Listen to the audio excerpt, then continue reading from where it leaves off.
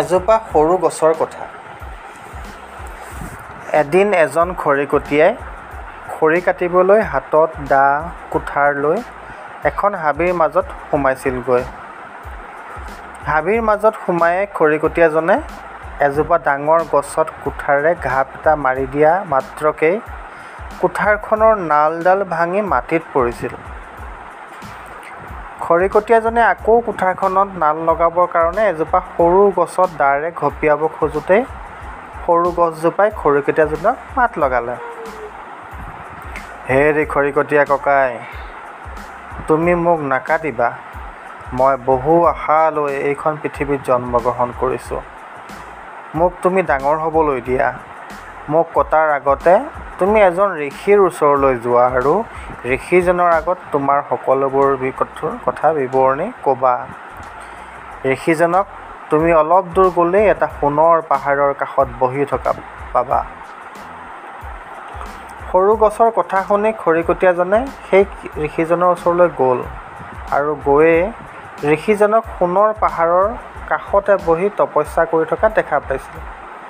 ঋষিজনৰ তপস্যা শেষ হোৱাৰ পিছতেই চকু মেলিয়েই খৰিকটীয়াজনক তেওঁৰ ওচৰলৈ ৰৈ থকা দেখা পাইছিল আৰু ঋষিজনে খৰিকটীয়াজনক সুধিছিল, "তুমি এনেদৰে মোৰ ওচৰত কিয় ৰৈ আছা আৰু তোমাক কি লাগে?"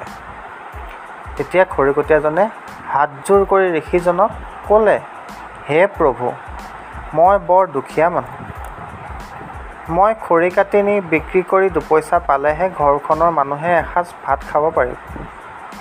সেয়েহে মই হাবিৰ মাজত সোমাই খৰি নিম বুলি ভাবি গছ এজোপাত মোৰ কুঠাৰখনেৰে ঘাপ এটা দিওঁতে কুঠাৰখনৰ নালডাল ভাঙি পৰিল। মই আকৌ কুঠাৰখনত নাল লগাব নোৱাৰা হ'লোঁ। মই যদি ঘৰলৈ খৰি নি বজাৰত বিক্ৰী কৰি চাউল দালি নিব নোৱাৰোঁ, তেনেহ'লে মই আৰু মোৰ পৰিয়ালৰ সকলোৱে অনাহাৰে থাকিব লাগিব। মোৰ জীৱনটোৱে অন্ধকাৰ হৈ যাব।"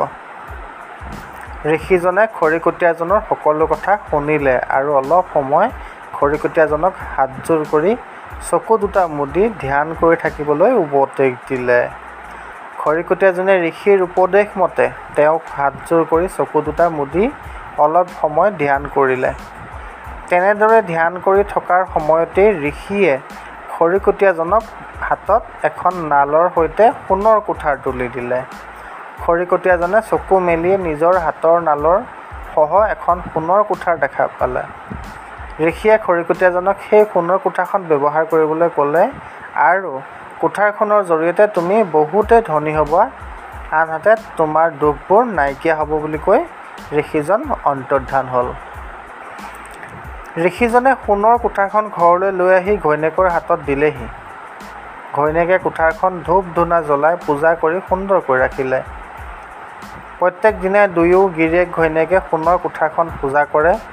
সেই সোণৰ কুঠাৰখনৰ জৰিয়তে খৰিকটীয়াজনে খৰি কাটি দোপতদোপে উন্নতি হৈ আহিল আৰু আগৰ দুখবোৰ তেওঁলোকৰ নোহোৱা হ'ল।